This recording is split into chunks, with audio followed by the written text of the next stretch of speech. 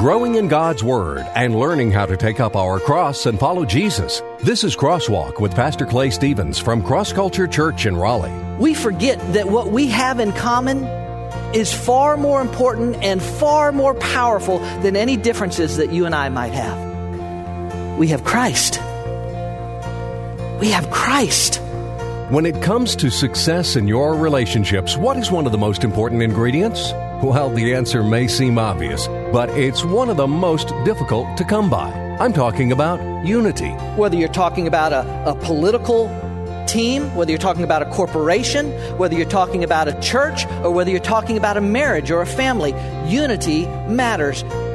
I'm Rick Freeman. Welcome to Crosswalk. As we continue our Heartbeat series through the book of Philippians, we come to a part of the book where the Apostle Paul, the writer of the book Philippians, stresses the importance of having unity in the community, the body of Christ. Most of us have heard about or experienced church disunity, and the results usually aren't good. Worst of all, God is not glorified when His followers are not unified. As you'll hear Pastor Clay say in today's message, having unity is important for all of our relationships. So what are we to do?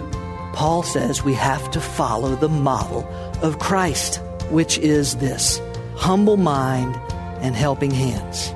Fortunately for us, the Apostle Paul gives us a model to look at to show us what is necessary to have unity. Now here's Pastor Clay with today's message. I want to lead you to the cross.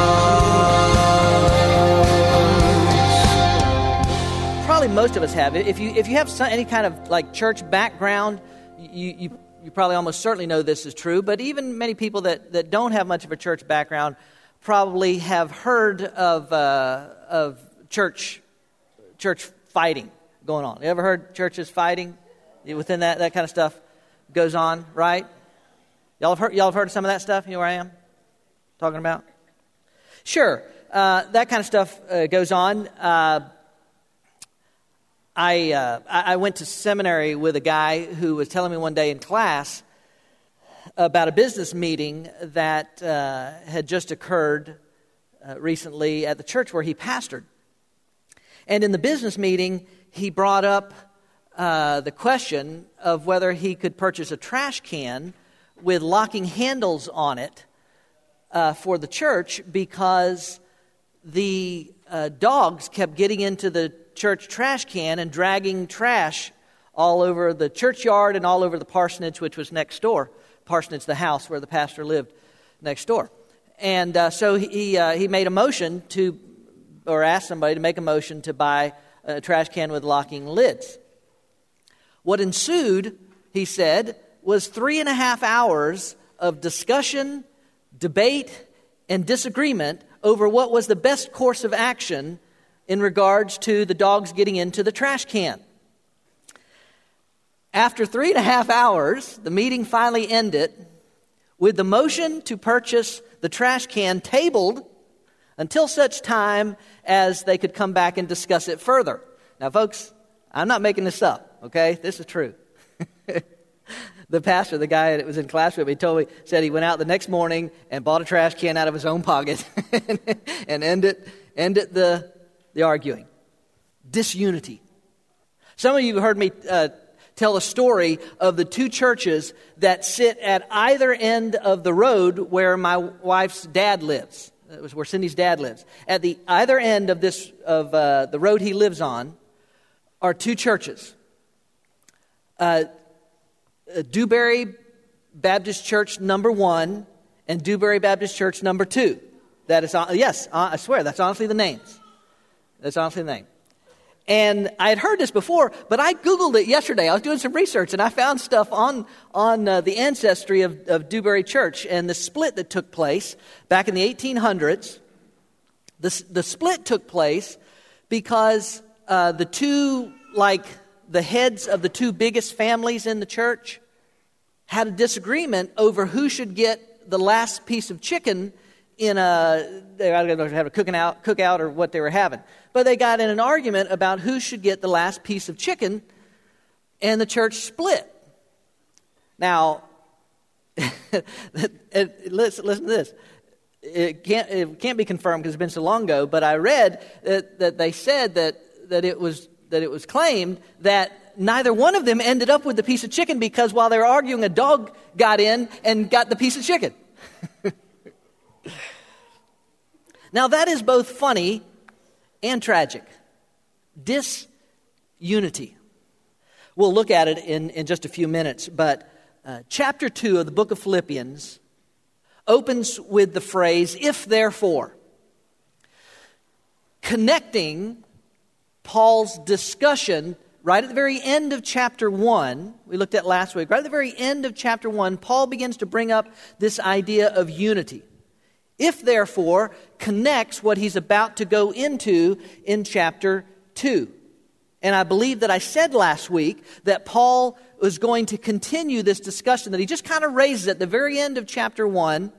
And of course, originally in the letters, there weren't chapter and verse divisions, but this idea that he raises just a little bit at the end of chapter 1, that he was going to continue that on in chapter 2. And so that's exactly what we're going to find. I think that I also said last week that unity, the idea of unity, is a big deal to God. This idea of unity is a big deal to God. In fact, unity is at the very core of the existence of God. That's part of the reason why it's such a big deal to God. What we refer to as the doctrine of the Trinity. God exists as three distinct persons. God the Father, God the Son, and God the Holy Spirit. But they operate in complete, total, and absolute unity, and have done so from all of eternity.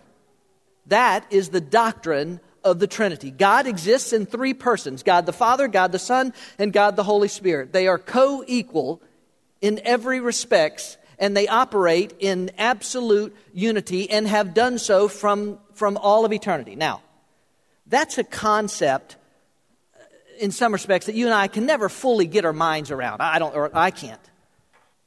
How God is three, and He is three, but yet He is the one Godhead and has eternally existed. And getting our minds around all of that is something that we may never fully do. But that bedrock theological principle is what, at least one of the litmus tests that has been used for centuries to distinguish orthodox or accepted Christianity from cults or from false teachings. Unity is a big deal to God. Practically speaking, unity is a big deal. Think about it. Think about an athletic team on a field or on a court. They need unity. A race car team on a track, they need to operate in unity. Whether you're talking about a political team, whether you're talking about a corporation, whether you're talking about a church, or whether you're talking about a marriage or a family, unity matters. Unity is a big deal. Unity must exist for that team, that marriage, that church to be all that God intends it to be. I'm going to read this morning from Philippians chapter 2, verses 1 through 11, where Paul gets into this idea of the importance of unity specifically within the body. Philippians chapter 2, verses 1 through 11. Therefore, if there is any encouragement in Christ, if there is any consolation of love, if there is any fellowship of the Spirit, if any affection and compassion, make my joy complete by being of the same mind, maintaining the same love, united in spirit, intent on one purpose. Do nothing from selfishness or empty conceit, but with humility of mind regard one another as more important than yourselves. Do not merely look out for your own personal interests, but also for the interests of others. Have this attitude in yourselves, which was also in Christ Jesus, who, although He existed in the form of God, did not regard equality with God a thing to be grasped, but emptied Himself, taking the form of a bondservant and being made in the likeness of men. Being found in appearance as a man, he humbled himself by becoming obedient to the point of death, even death on a cross. For this reason, also, God highly exalted him and bestowed on him the name which is above every name, so that at the name of Jesus, every knee will bow, of those who are in heaven and on earth and under the earth, and that every tongue will confess that Jesus Christ is Lord, to the glory of God the Father. Father, again, we thank you for your word.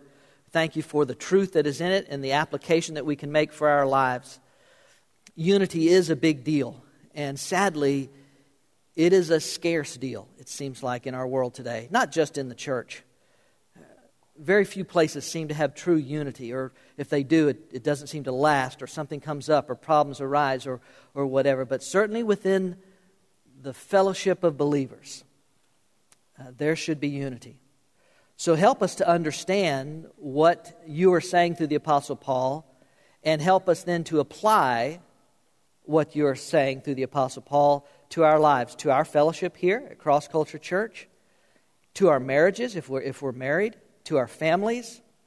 Lord God, that you would be honored and glorified and that your kingdom would advance. Thank you again so much for every person who's here. In Christ's strong name, amen. Thank you. Thank you. You may be seated. Unless you want to stand up the whole time, and I'm okay with that too. I want to start this morning, Philippians chapter 2, 1 through 11. I'm going to start, as I many times do, by giving you what I refer to as the BP squared, the big picture biblical principle. Y'all love that anyway, right? Yeah, that's good. Thank you.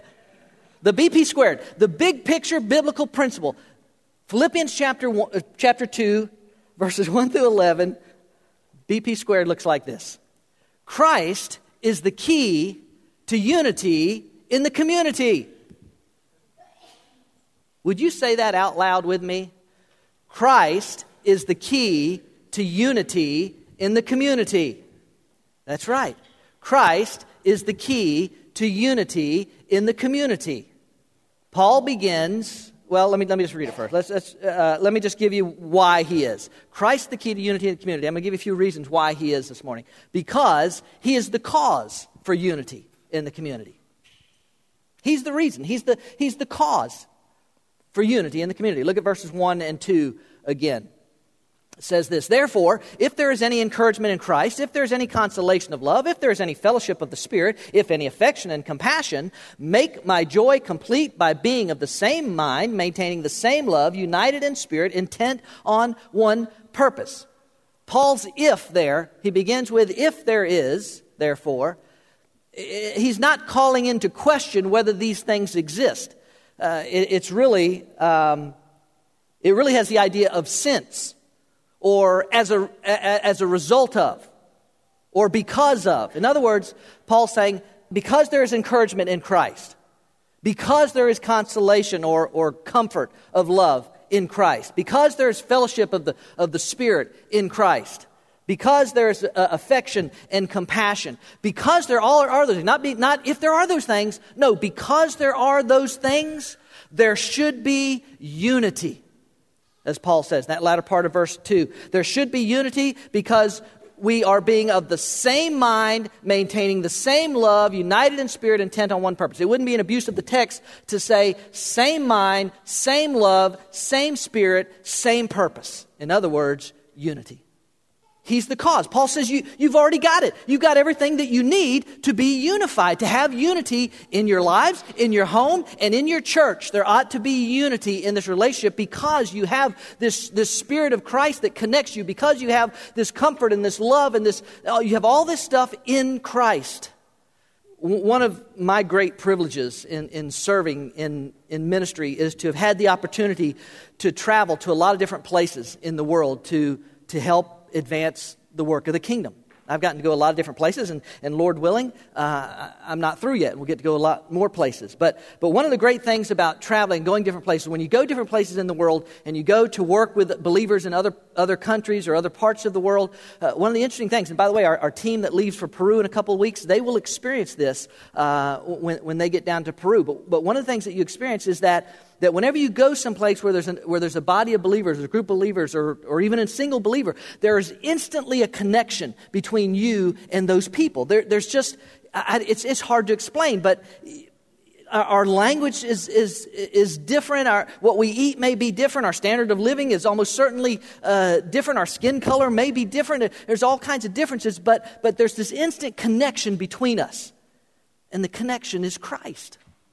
It's what makes the difference for us. I was in Kenya several years ago, and I was working in what's called the Western Kenya Crusade, and we were out near the Ugandan border, and we were planting some churches out there. And I was working with a team planting a church out in Western Kenya, and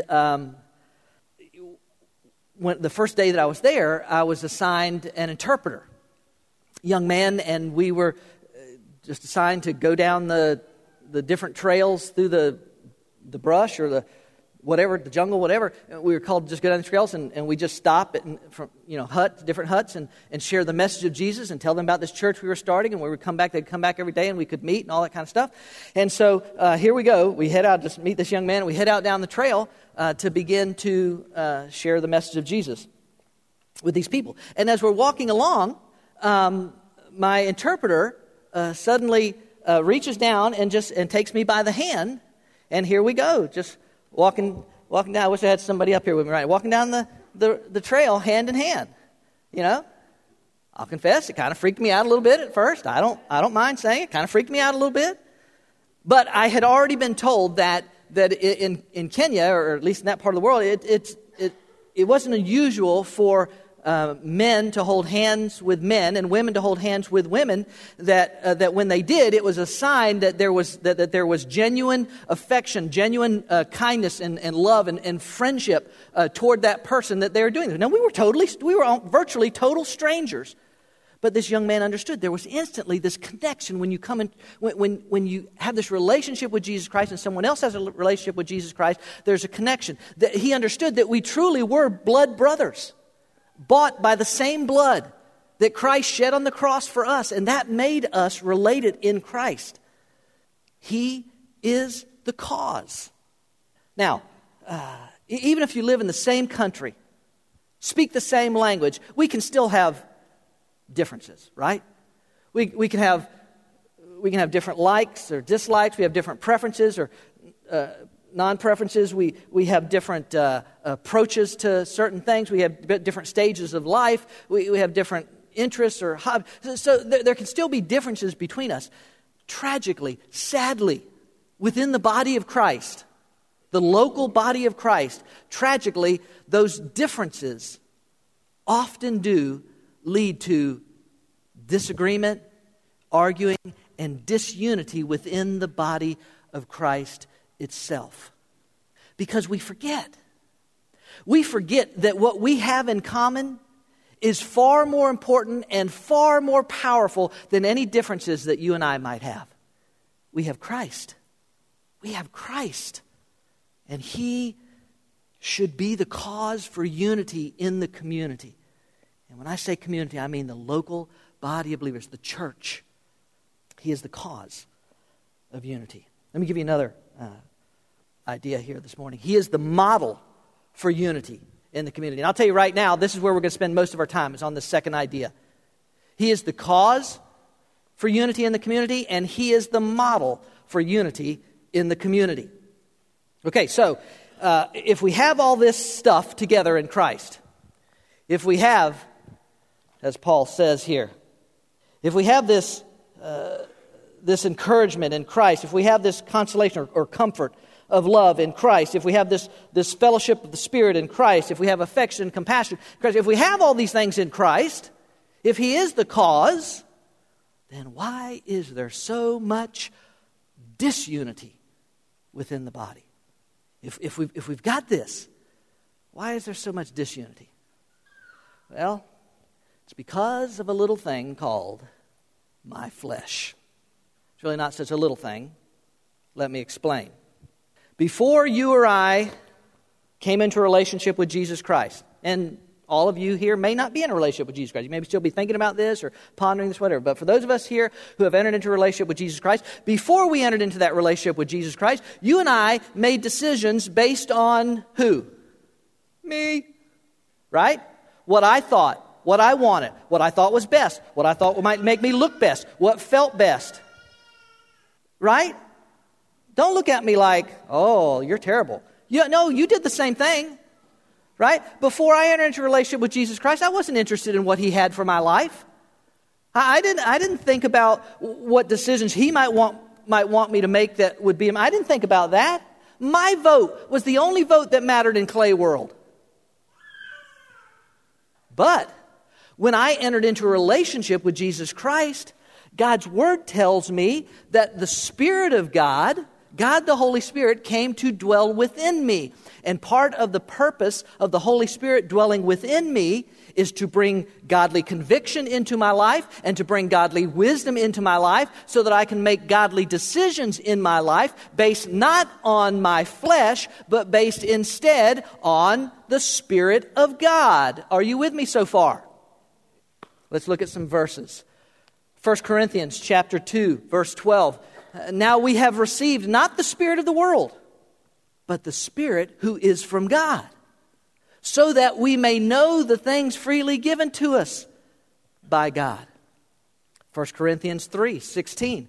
Do you not know that you're a temple of God and that the Spirit of God dwells in you? Don't you know that, he says?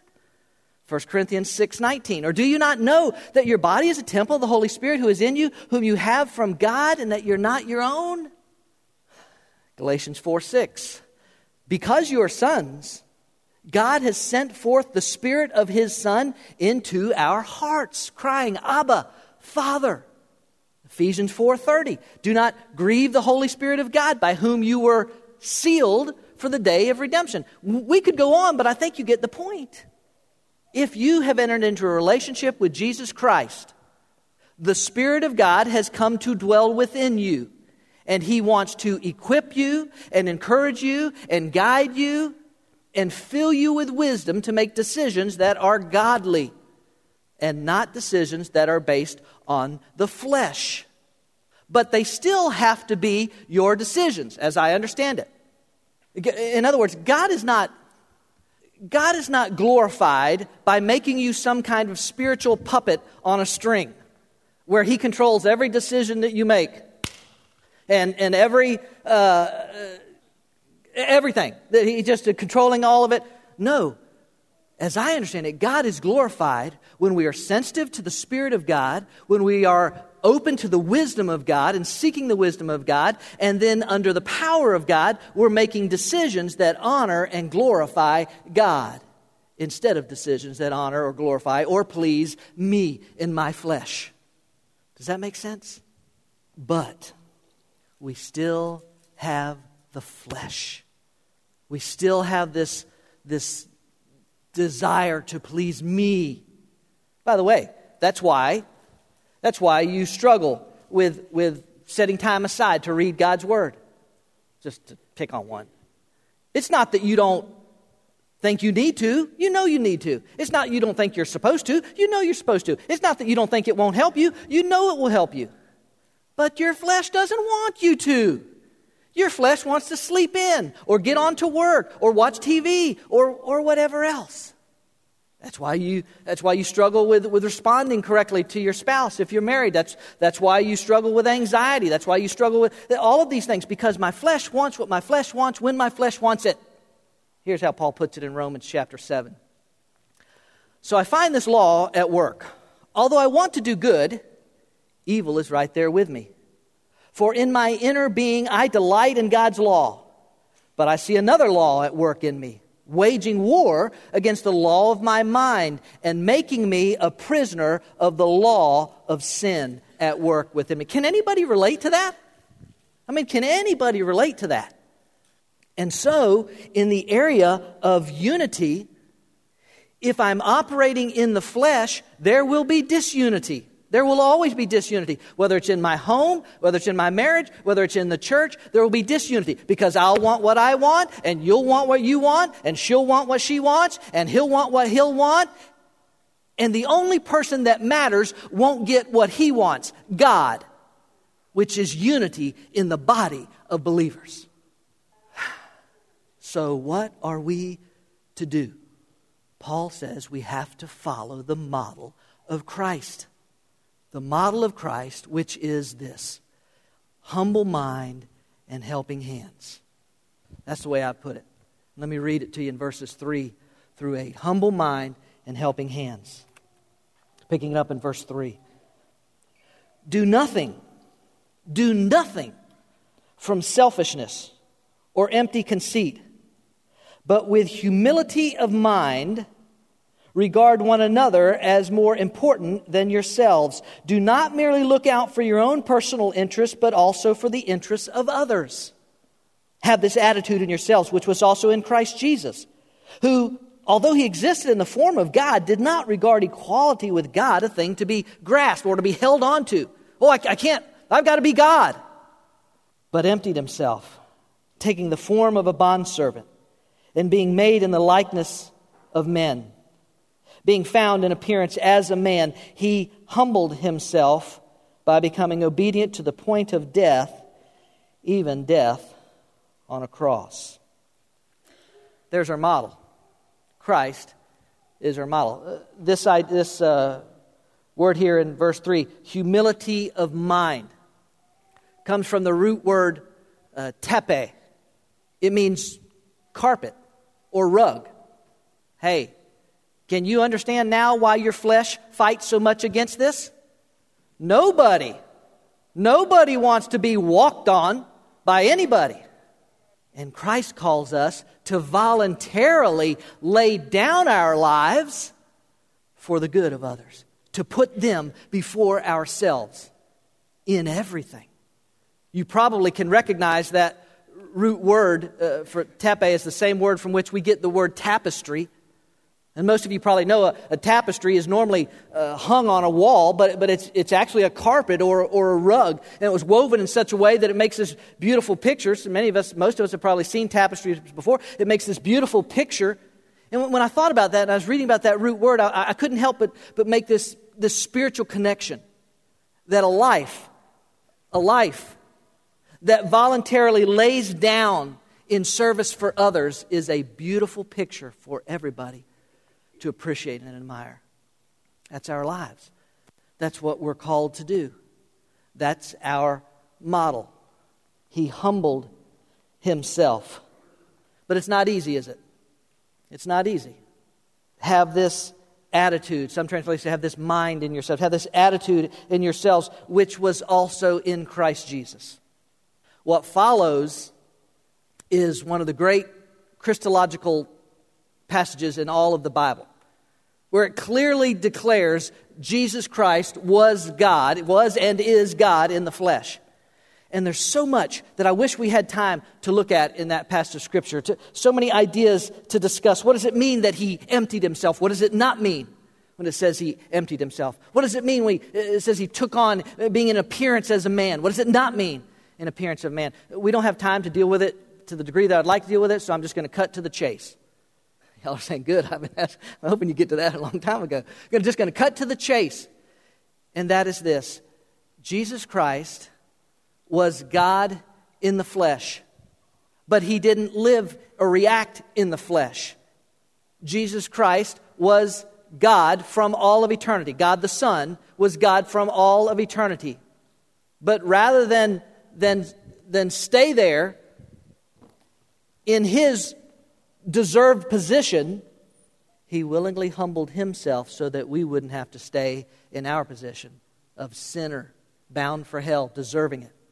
Instead, he humbled himself, laid down his life, served others through his death, even death on a cross.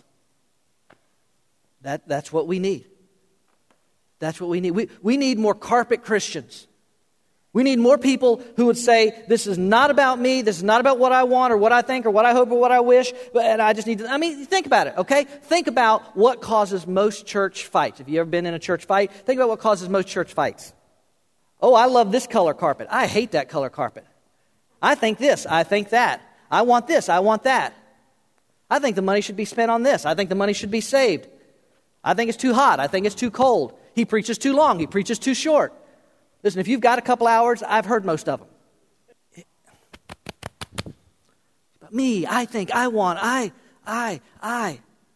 And Paul says, humility, tepe, become a carpet. Think, okay, all right, let's just jump all in it. Think about your marriages. If you're married, if you and your spouse both profess to be followers of Jesus Christ, think about if your only intent and you're working at laying down your life and putting them first and thinking of them first and always working on them first, unity will exist in that home for people to appreciate and admire and want in their lives. Now, I know what you're thinking. I know what you're thinking.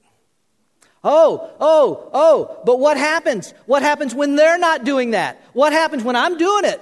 Me, I'm doing it.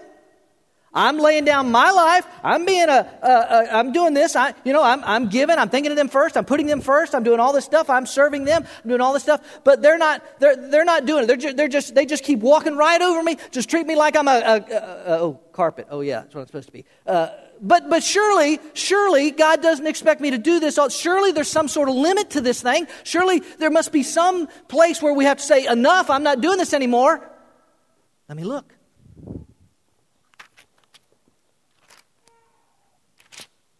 Can't find it. And neither can you. I didn't say it was easy. Oh, listen, that's another thing. And another thing. It's not like I'm that insurance commercial. And another thing. You're thinking, well, yeah, you already said it yourself. He was God. He was God. Of course he got it right. I know we're not going to get it right all the time. And, oh, by the way, if you're thinking that, if you're thinking that, that's your flesh trying to talk you out of this clear mandate God has placed on your life, number one. Number two, He wouldn't put this in here. He wouldn't say through the Apostle Paul, do nothing out of selfish ambition. Think of others. He wouldn't put that in there if you and I couldn't do that in His power. Do you understand? He wouldn't do that. And so we can, but it requires this dying, letting go of this, and letting the Spirit of God direct my life. Okay. Let me give you one more. He is the authority for the community. Verses 9 through 11, or 9 through 11. For this reason also God highly exalted him and bestowed on him the name which is above every name, so that at the name of Jesus every knee will bow, of those who are in heaven, those on the earth, and those under the earth. And that every tongue will confess that Jesus Christ is Lord, to the glory of God the Father. That's why we do it. That's why we think of somebody else as more important than ourselves. That's why we get up and do it again the next day and the next day. We don't always get it right, but that's why we strive to do this, because He is the authority, ladies and gentlemen. His name is King Jesus, if you know Him as your Savior. This isn't about whether that person across from you deserves for you to serve them or think of them before you think of yourself. This isn't about your spouse. Do you think this has something to do with what they deserve? Remember, who's our model? Who's our model? Come on, it's not hard. That's right. Jesus Christ is our model. We just covered that. I'm sure you remember it. Jesus Christ is our model. Okay, well, why did He do it? Why did He help? Did He do it because we deserved it? Are you kidding me? No, He didn't do it because we deserved it. None of us deserved it. None of us ever will deserve it. He did it because we needed it. He did it because it was the only hope that we had. And when you and I become carpet Christians and we lay down our lives voluntarily for the good of the body, it's because they need it, not because they deserve it. Listen, let me just say this. It's been on my heart, so I just want to say it. In 20 years of vocational ministry, I have never seen a closer representation of what the Apostle Paul is writing about here than I see at Cross Culture Church. Now, we're sure not perfect. We sure won't get it right all the time. We sure won't agree all of the time. But for 4 years now, I have watched so many of you voluntarily lay down your lives and serve and serve and give and serve and work for the good of others. And somebody's thinking, well, don't jinx it. Listen, jinxes or luck, they've got nothing to do with it, ladies and gentlemen. It's about whether you and me and the rest of us will heed Paul's counsel under the inspiration of the Holy Spirit and to do nothing from selfish or empty conceit, but with humility of mind regard one another as more important than yourselves. It's not about luck or jinxes or anything. It's about whether we can humble ourselves in the power of God. And when you see that, that's when you'll see unity. Now, I have no idea what all Cross Culture Church will be. I know the vision God has given me and others. I know the potential to reach thousands in our area and throughout the world. I know what can be, but I also know that there must be unity in the community if we're going to be used by God to expand His kingdom. And for that to happen, each of us has to make Christ our heartbeat. Is He yours? As we've heard today, unity isn't always easy. Our flesh fights against our surrender to the Spirit of God. But when we do allow the Holy Spirit to guide us, and we choose to humble ourselves, we can experience unity in our marriage, in our family, and in the church. Being carpet Christians isn't always easy, but when we lay down our lives for others, we're following the mode of our Savior, who, as Pastor Clay reminded us, is also our authority. Someday, every knee is going to bow and every tongue is going to confess that Jesus Christ is Lord, to the glory of God the Father. As followers of Jesus, we shouldn't wait for that day, but we should humble ourselves now and serve Christ by serving and putting others first. We're glad you joined us for this week's Crosswalk. Each week, Pastor Clay opens the Bible and brings out its exciting and practical truths to apply to our everyday lives. Cross Culture Church is a new church in North Raleigh, but instead of religion, we're about relationships, and instead of rituals, we practice realness. We meet Sunday mornings at 10:30 at the Leesville Road High School, a mile and a half south of I-540 Exit 7. And we welcome anyone and everyone who is looking for a place to learn about God's plan for their life. At Cross Culture Church, we experience the liberating, satisfying, life-changing power of the cross. And it's our desire to bring that power to a culture in need of freedom, hope, and joy. We hope you'll come join us on a Sunday morning. We'll save a seat for you. I'm not the water, I'm not the bread, but I know the place where your soul is fed. So hungry and thirsty, come and be blessed. I want to lead you to the cross. I want to lead you to the cross. I want to lead you to the cross. Cross Culture Church, taking the cross to our culture and taking our culture to the cross. Visit us online at crossculturelife.org.